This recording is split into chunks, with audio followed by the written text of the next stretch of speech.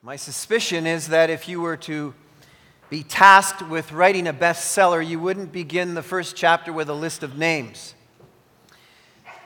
But that's precisely what we find ourselves with here in the book of Matthew.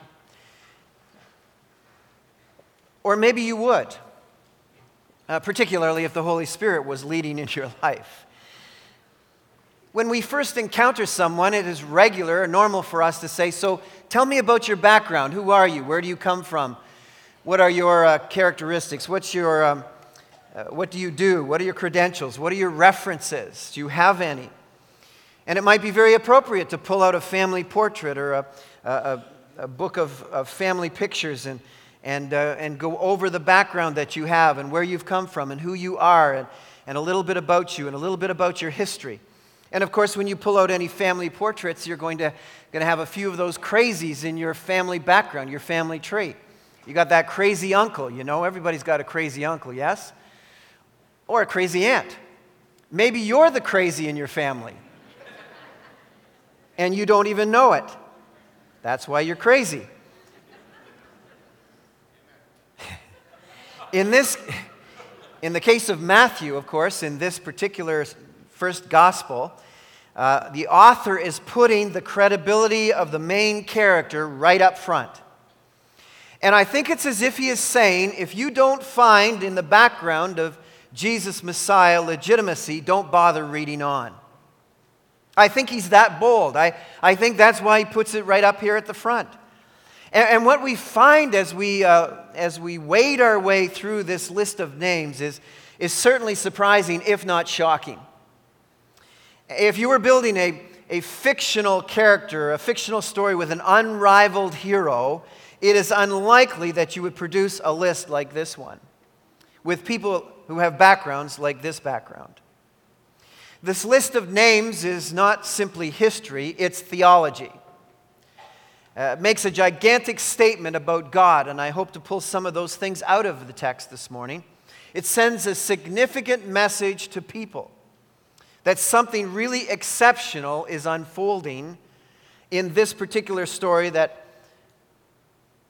actually could completely alter your story. God is proposing a solution to a very deep problem. Now, let me point out to you that if we, as God's people, fail to proclaim and testify to and advertise and market the greatness of our Savior and who He really is, then in that vacuum, others will make proclamations. This past week, a friend of mine in Nazareth sent me an email. Pastor Salim Shalash of Christ the King Church in Nazareth took this picture, the town square of Nazareth, Israel. Al-Qaeda has put up this particular statement, and I don't know if you can read it very well, but I'm going to read it to you in case you can't. "O people of the Scripture," in bracket, Christians, "do not exceed the limits of your religion. Say nothing but the truth about Allah, the one true God. The Christ Jesus, Son of Mary, was only a messenger of God, and His word conveyed to Mary and a spirit created by Him.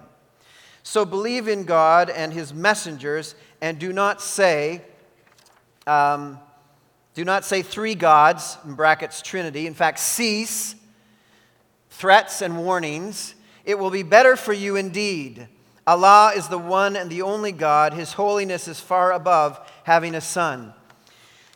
So there are people in places in the world, in this town of Jesus, Nazareth, where now at the center, Al-Qaeda has laid a claim to a false description of who Jesus is and who the true God is. And I think we should not be the kind of people who become lax and relaxed in thinking that this kind of thing could never happen in our country. I think we are closer to this thing happening in our country than ever before.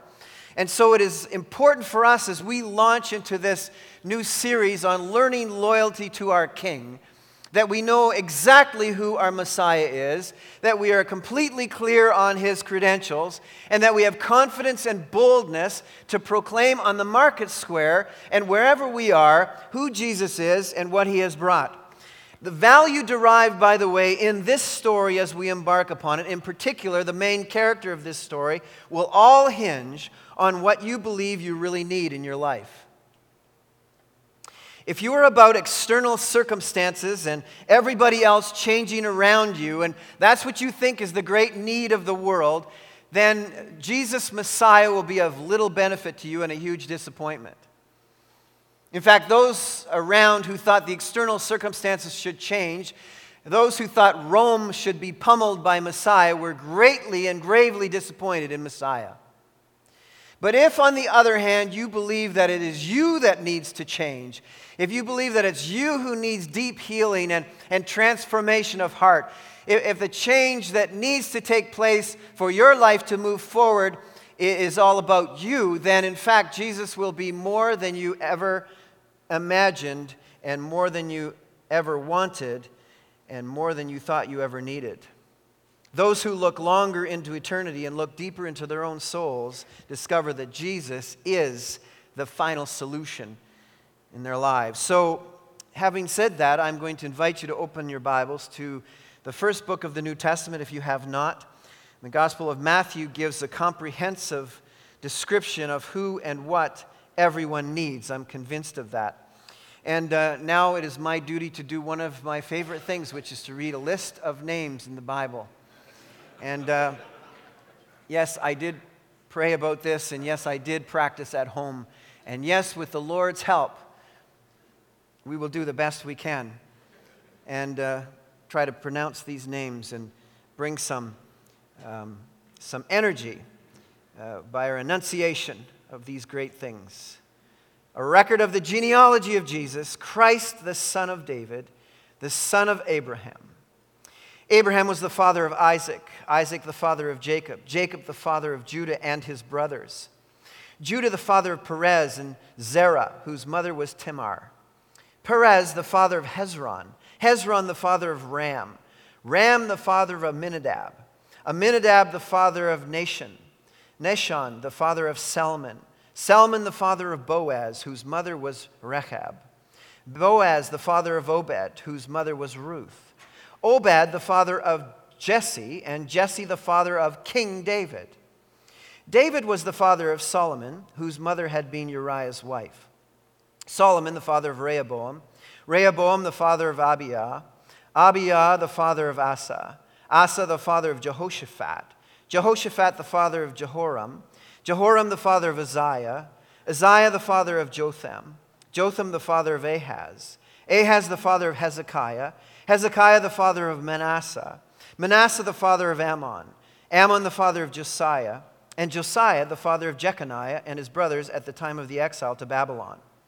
After the exile to Babylon, Jeconiah was the father of Shealtiel, Shealtiel the father of Zerubbabel, Zerubbabel the father of Abiud, Abiud the father of Eliakim, Eliakim the father of Azor, Azor the father of Zadok, Zadok the father of Akim, Akim the father of Eliud, Eliud the father of Eleazar, Eleazar the father of Mathan, Mathan the father of Jacob, and Jacob the father of Joseph, the husband of Mary, of whom was born Jesus, who is called Christ. Thus there were 14 generations in all from Abraham to David, 14 from David to the exile to Babylon, and 14 from the exile to the Christ. This is the word of God. All applause to the Holy Spirit. Let's pray. Our Father and our God, thank you so much for the power that is packed in this word. Lord God, I pray that you will unpack it for us this morning. There is much richness here. And Lord, I pray that our lives will be transformed anew. I pray, God, that we will see ourselves in this text and see the solution, Jesus Messiah. Oh God, I pray that we will be given a new confidence and a new boldness to proclaim with great assurance who you are, the Lord Christ, and what you have done for us and what we should anticipate you doing for us. And so, our Lord, I pray that you would visit us with power now through your Holy Spirit. I pray, Father, that your word will come alive to us. And I pray that this list of names will burn itself into our hearts and refresh our souls, oh God. I pray in Jesus' name. Amen. The Gospel of Matthew presents Jesus, Jesus Messiah. Matthew presents God's ultimate promise to mankind. He intends to prove that Jesus is the Messiah and intends to prove that Jesus is the final fulfillment of promises to David and Abraham as son of David and son of Abraham, and meets the criterion of every prophecy that is in accord with Messiah, and he's connected to every historic figure he was supposed to be connected to, and now stands as central figure in redemption history. That's who Jesus Christ is. And he is missed by those who, through scriptural selectivity, chose only the prosperity texts and ignored the suffering texts. Yes, the prosperity gospel is nothing new. In fact, we know that Judas was all addicted to prosperity gospel. We know that the rich young ruler was addicted to prosperity gospel, and they went away very sad.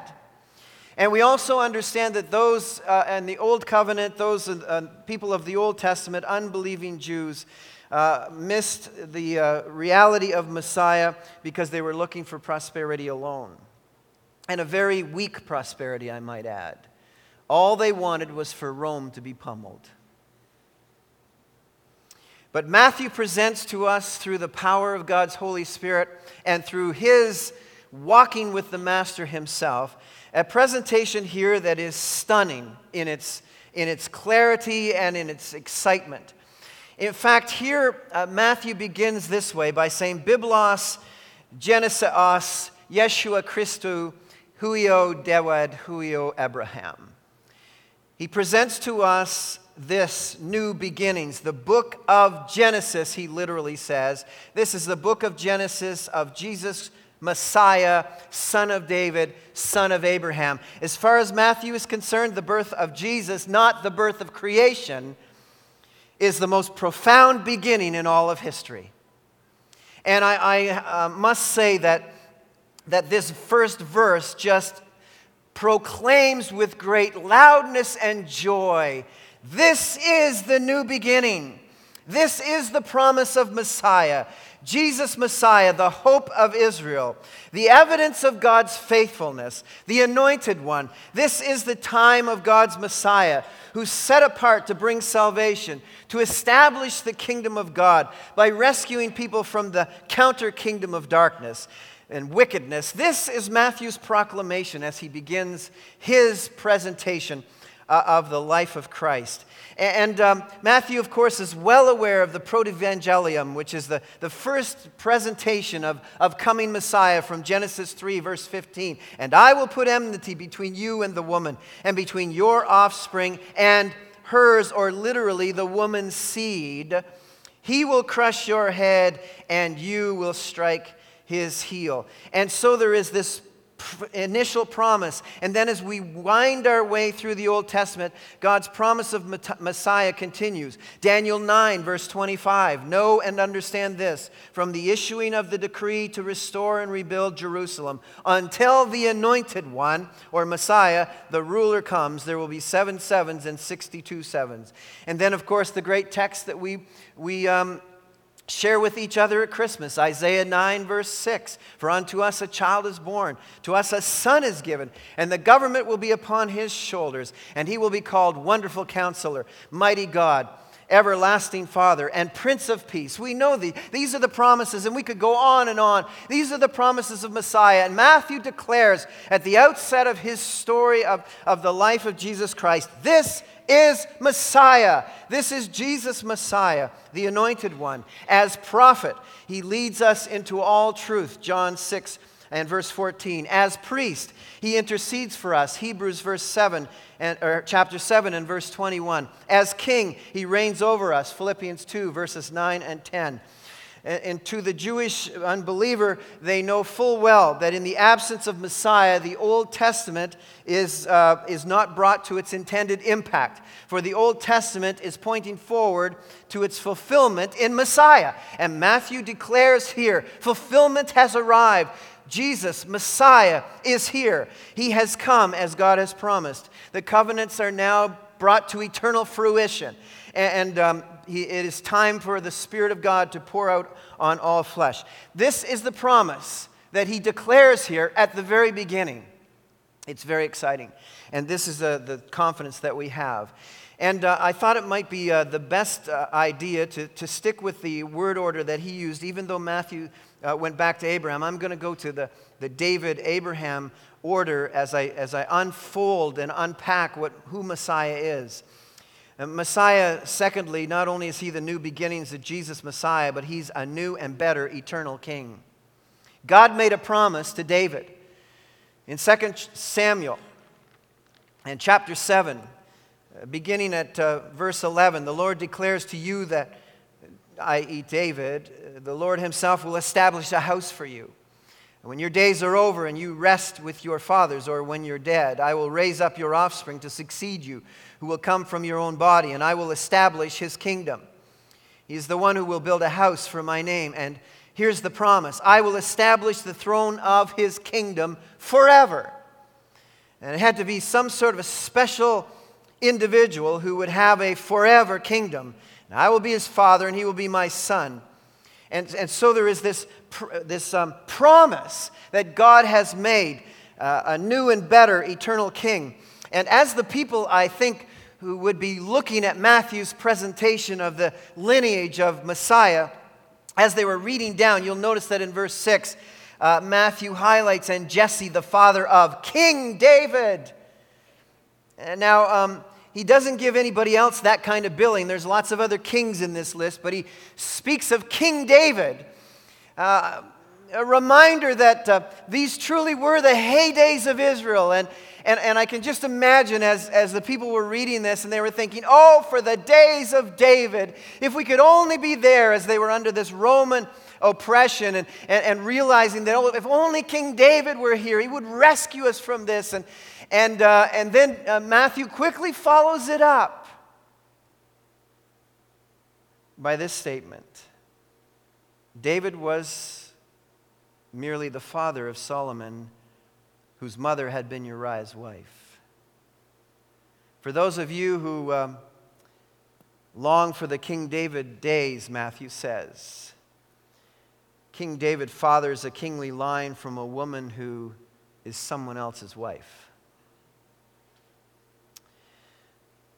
And then we have this alternating list of inadequate kings who were never able to fulfill the prophecies of an eternal kingdom, an everlasting throne, an everlasting reign. Some are faithful, some are failures. And Matthew says, don't you realize that even the greatest was a colossal failure in his life? And the end result of all these kings, verse 12, exile. You know, you have king after king: Rehoboam, wicked; Abiah, wicked; Asa, godly; Jehoshaphat, godly; Jehoram, wicked; Uzziah, godly; Jotham, godly; Ahaz, wicked; Hezekiah, godly; Manasseh, wicked; Ammon, wicked; Josiah, godly; Jeconiah, wicked. Matthew says, stare at the list. What king can fulfill the great covenant promise that God has made of an eternal king, a forever kingdom? Pick one out of the list. Now, we need a new and better eternal king. And from exile, you have here a vacant throne. After Jeconiah, and there's no kings. End of the ruling king. Land lies in wait of the fulfillment of the Davidic covenant. And so we're left wanting. Matthew presents the Abraham lineage. the glory days of Israel under Abraham. God had made a covenant of blessing Abraham's descendants, that through you, God said, through your seed, all the nations will be blessed. When's that going to happen, Lord? Abraham's descendants. Genesis 12, verse 3, 22, verse 18. By the way, Paul reminds us all in Romans 4, 16 to 17, that it's not those of physical line necessarily, but those who are of the faith of Abraham. And so we have this promise that God made of a universal, international, blessed hope. God's mercy. How will we're left asking the question, how is it that all the peoples of the earth are to be blessed through this family lineup? That's the question that has to be asked and answered. And he immediately immerses us in the great grand patriarchs, those three great names of Abraham, Isaac, and Jacob, to identify what God we're really talking about. We're not talking about Allah here. We're talking about the true God, the only God, the God of Abraham, Isaac, and Jacob, the living God, the God of the living, not the God of the dead. That's the family line we're talking about. And then Judah is singled out in verse 3 because Judah was that tribe that came from Jacob, Genesis 49, 8 to 12, whereby the scepter, the ruling staff, it was promised, will not depart from Judah. So, of course, Messiah would come from that tribe. And then it includes, almost as a postscript, and his brothers, to make sure that we understand that all of Israel is included in this great lineup. And then we're shocked. If we read this from a Jewish perspective at all and understand the nature of these great lineups of lineage, we find in here a strange intrusion. In this list of men, we find 5 women's names. That's just not done. What in the world is Matthew doing? Matthew's gospel is the most Jewish gospel of all of them. What in the world is he doing? Surely the Jewish audience will turn from this. No, he wants to send a message. He wants to make it a very bold message of these women that are in this line of Messiah. Listen, Tamar, a woman whose rights were abused as her father-in-law, Judah, ignored the responsibility that he had to give an heir. And so she tricks him, and you know the story. She tricks him and chooses adultery and becomes in the process a great-great-grandmother of the Messiah himself. A Canaanite. We have Rahab. Yes, you pronounce her name Rahab. Try it. Rahab. It's good in the winter to do that. It helps your throat. Get a little Jewish in here this morning. The prostitute Jerichoite. What's she doing in the line of Messiah?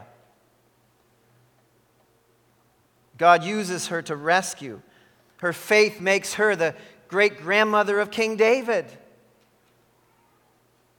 A Jerichoite. And then there's Ruth, a Moabitess.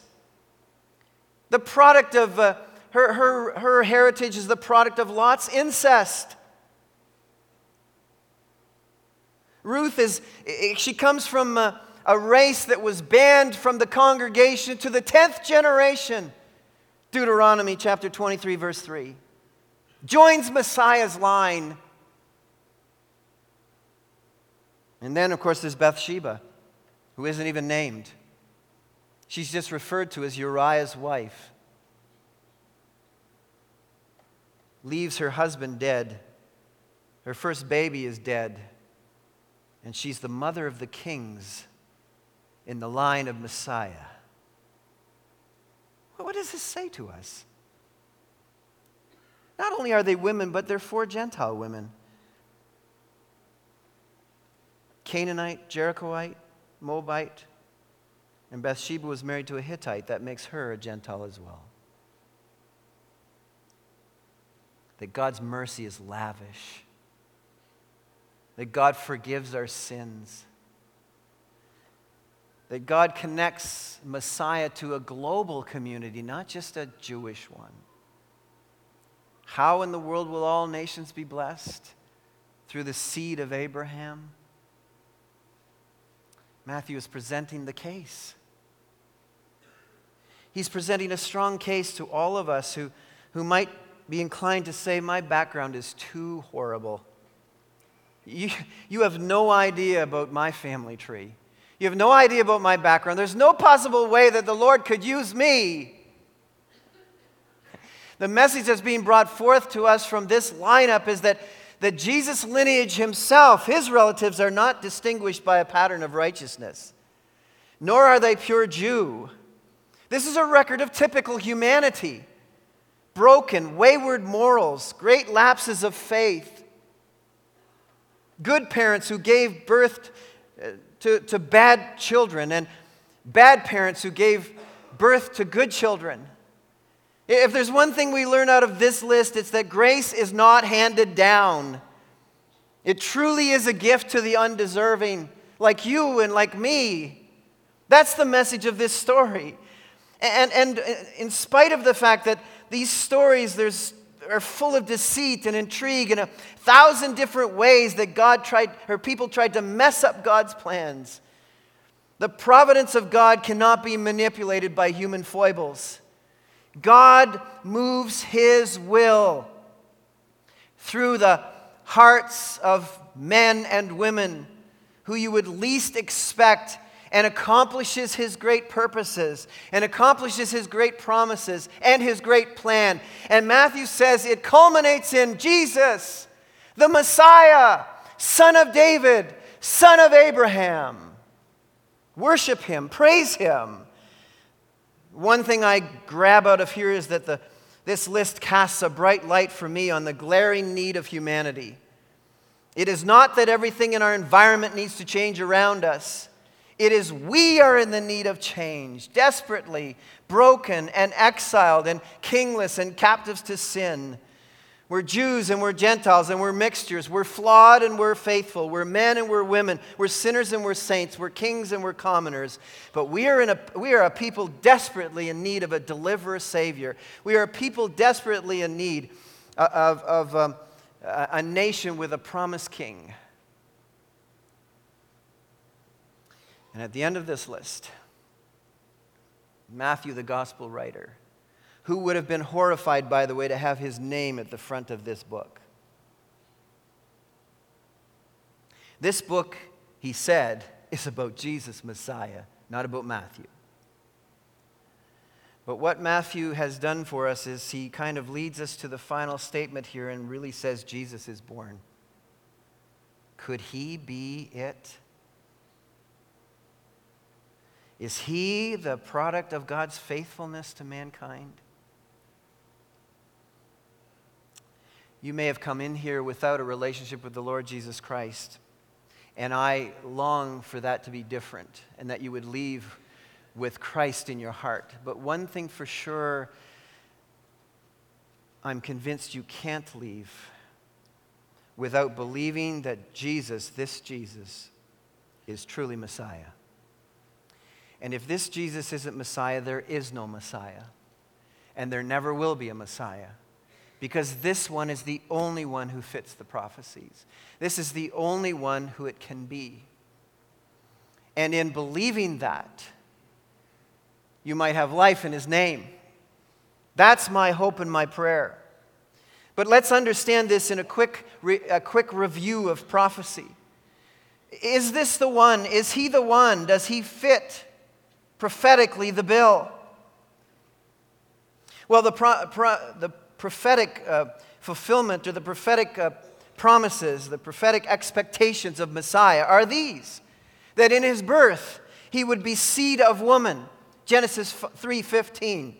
Now, as the readers of Old Testament scriptures continue to mull over that text for several thousand years, probably 3,000 years, as they looked at that, Genesis 3:15, and tried to understand, tried to wrap their mind around the proclamation of God, surely this must have been a misprint. Surely the writer must have made a mistake. We don't talk about the seed of woman. That's not what we talk about. We talk about the seed of man.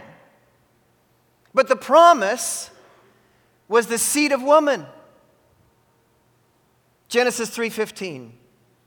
Now, in this particular text, we have rolled out for us the word fathered 40 times. It really says Abram fathered Isaac, Isaac fathered Jacob, Jacob fathered Judah, and so on and so forth, 40 times, until we get to Mary, whereby it says, of whom, feminine, was born, passive, Jesus. We have 40 actives in the active tense, fathered. And then we get to Mary and we realize something immensely different is being described here. That Jesus did not come from a human fathered, as this whole list has laid out, but rather from a woman of whom was born Jesus, who is the Christ. And that's Matthew, of course, points out, born a virgin, Isaiah 7:14, and we have this presentation as we look at the birth of Christ to come. And then this lineage, he's to be a descendant of Shem, Genesis 9:26.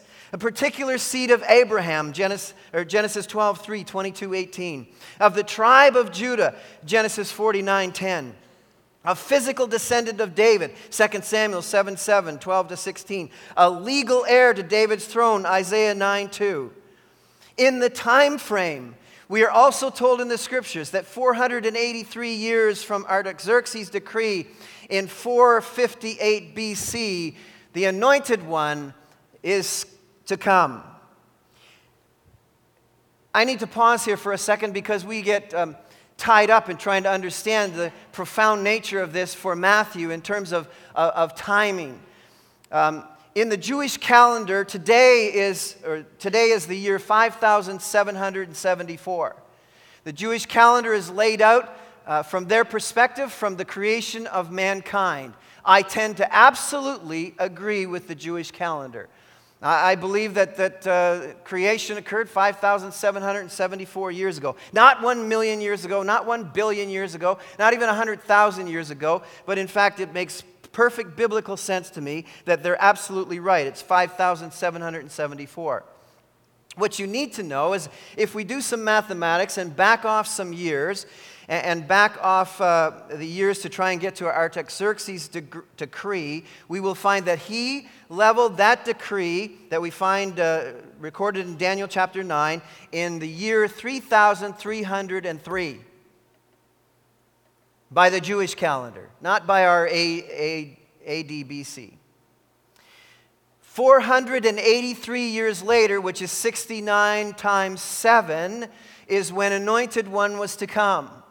If you do the math and add 483 years to 3,303, you will come up with 3,786, the year. Matthew would have been somewhere in his 30s at that particular year. So from Matthew's perspective in dating this issue and saying, could this be the one? Is this the one we've been longing for? The math completely fits within the years that was prophesied to the very measure of that range. We can safely say that in the year 3786, God, in Matthew chapter 3, declares that this is my Son in whom I'm well pleased at his baptism. And the Anointed One's ministry is inaugurated. Is it the right time? It's the right time. Is it the right place? Bethlehem. Micah 5:2. Matthew presents for us here the case of lineage, history, time, place, and in his later years, as he's reflecting on all these things, he boldly proclaims, this is Jesus, Messiah, Son of David, Son of Abraham. He is the one. There is no other. We should look for no other. He is the one. Time does not permit me to talk about the problem of Jeconiah. We'll do that another time. But let me just summarize and conclude here with the message that I see in this text. And there's 7 thoughts that I want to clear up very quickly. And one is this, that Jesus' international pedigree and royal lineage makes him God's perfect global solution. The promise of a son king forever was offered to the people. The promise of a seed, God's blessing to the nations, was prophesied. And Matthew is saying this, here is your Messiah. Here is your hope for the nations. Jesus is it. If you're in need of hope and encouragement today, God works through very rough people. That's what we learn, I think, in this text. And very questionable parentage, his salvation wonders to perform. And I'm glad about that, you know. As a parent of children, I'm glad that God can work through very questionable parentage. And I think you are too. For each of us, when we see our children, and should they have faith in their lives, we can take very little credit for it. It's the amazing work of God's grace. We can't hand down grace. It is given by God. And you can see here that God has worked down through the ages, and it is a grand thing. We can also see that God is faithful to his promises and not dependent on human faithlessness, or if not dependent on human faithfulness. The message to prejudiced Israel is this: he can use Gentiles when his people are unfaithful. God doesn't require consistent faithfulness by his people. He is over us and over all, and he will move his promises forward regardless. We lapse. We are weak. God is strong. We are faithless. God is faithful. A couple of weeks ago, as you know, I went to India, and the whole flight adventure was the most extreme and bizarre thing I've ever encountered in terms of flight and craziness and all of that. Could take a whole sermon telling you about it. It was so bad, Pastor Calvin said, why don't we just send a rickshaw to get Rick back? It would be faster. At any rate, as I was sitting on the tarmac in the Toronto airport, being stranded in a snowstorm, and being incredibly frustrated because I can't get on with my life, and make it obviously very evident to the person sitting beside me, who, by the way, wasn't Lynn. It was a 24-year-old Purdue student, a girl from Indiana, and because Lynn and I were separated in the plane, and I'm fretting and fussing, calling Emirates Airline, telling them I'm going to miss the plane. I don't know. Yeah, I'm like, oh, I'm missing the ministry stuff and all this stuff. And this girl's sitting beside me, and she could see how rattled I was, and she finally said to me, you know, she said, I guess I'm thinking that sometimes these things happen in our life just to give us a little bit of humility.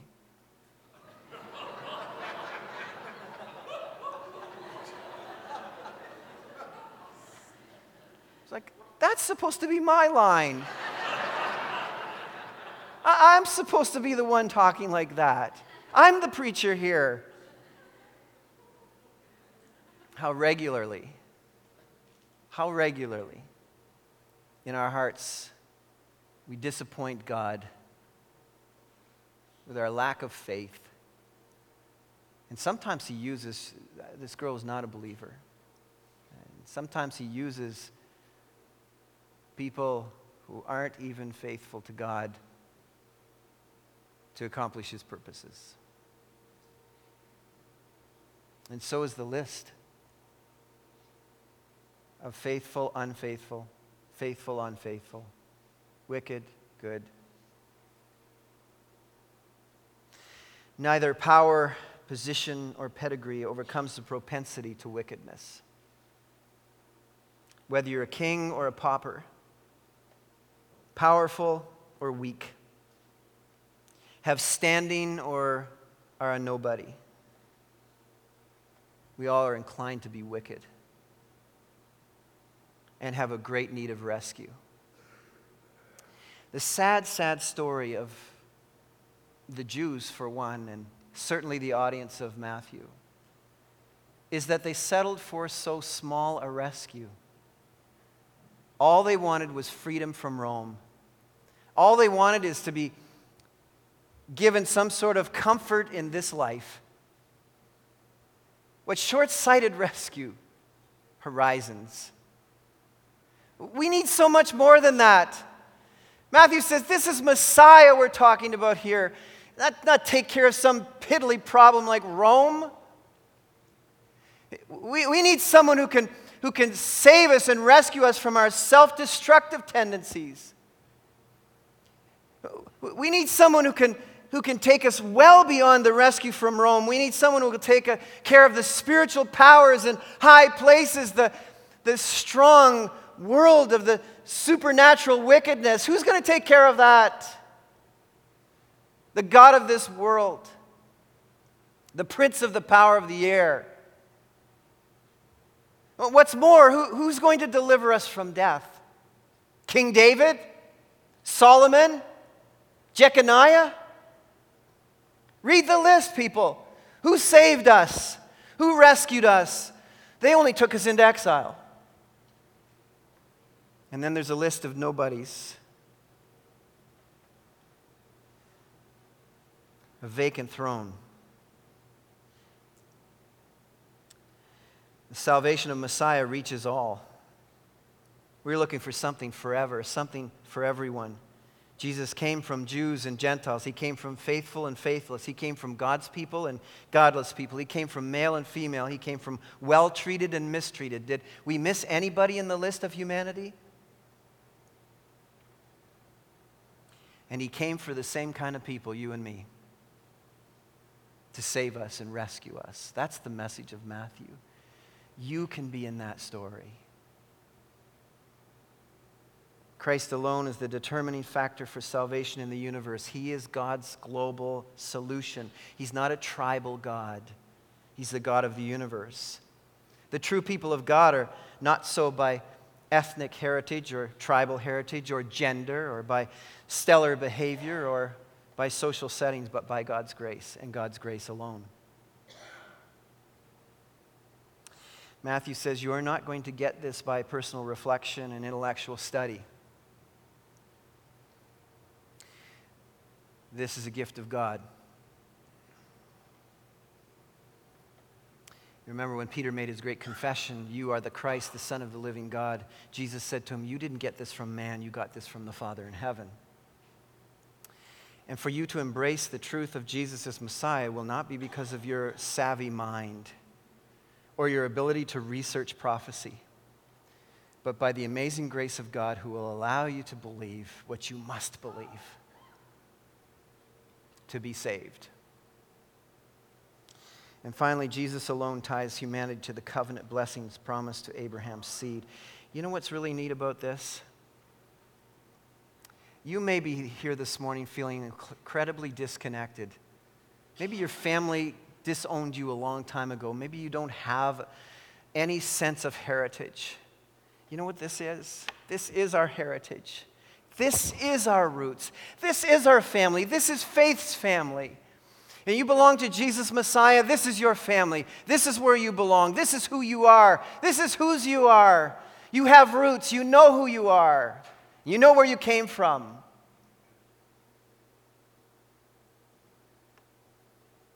One great family of faith, not by race, but by faith in Jesus, Messiah.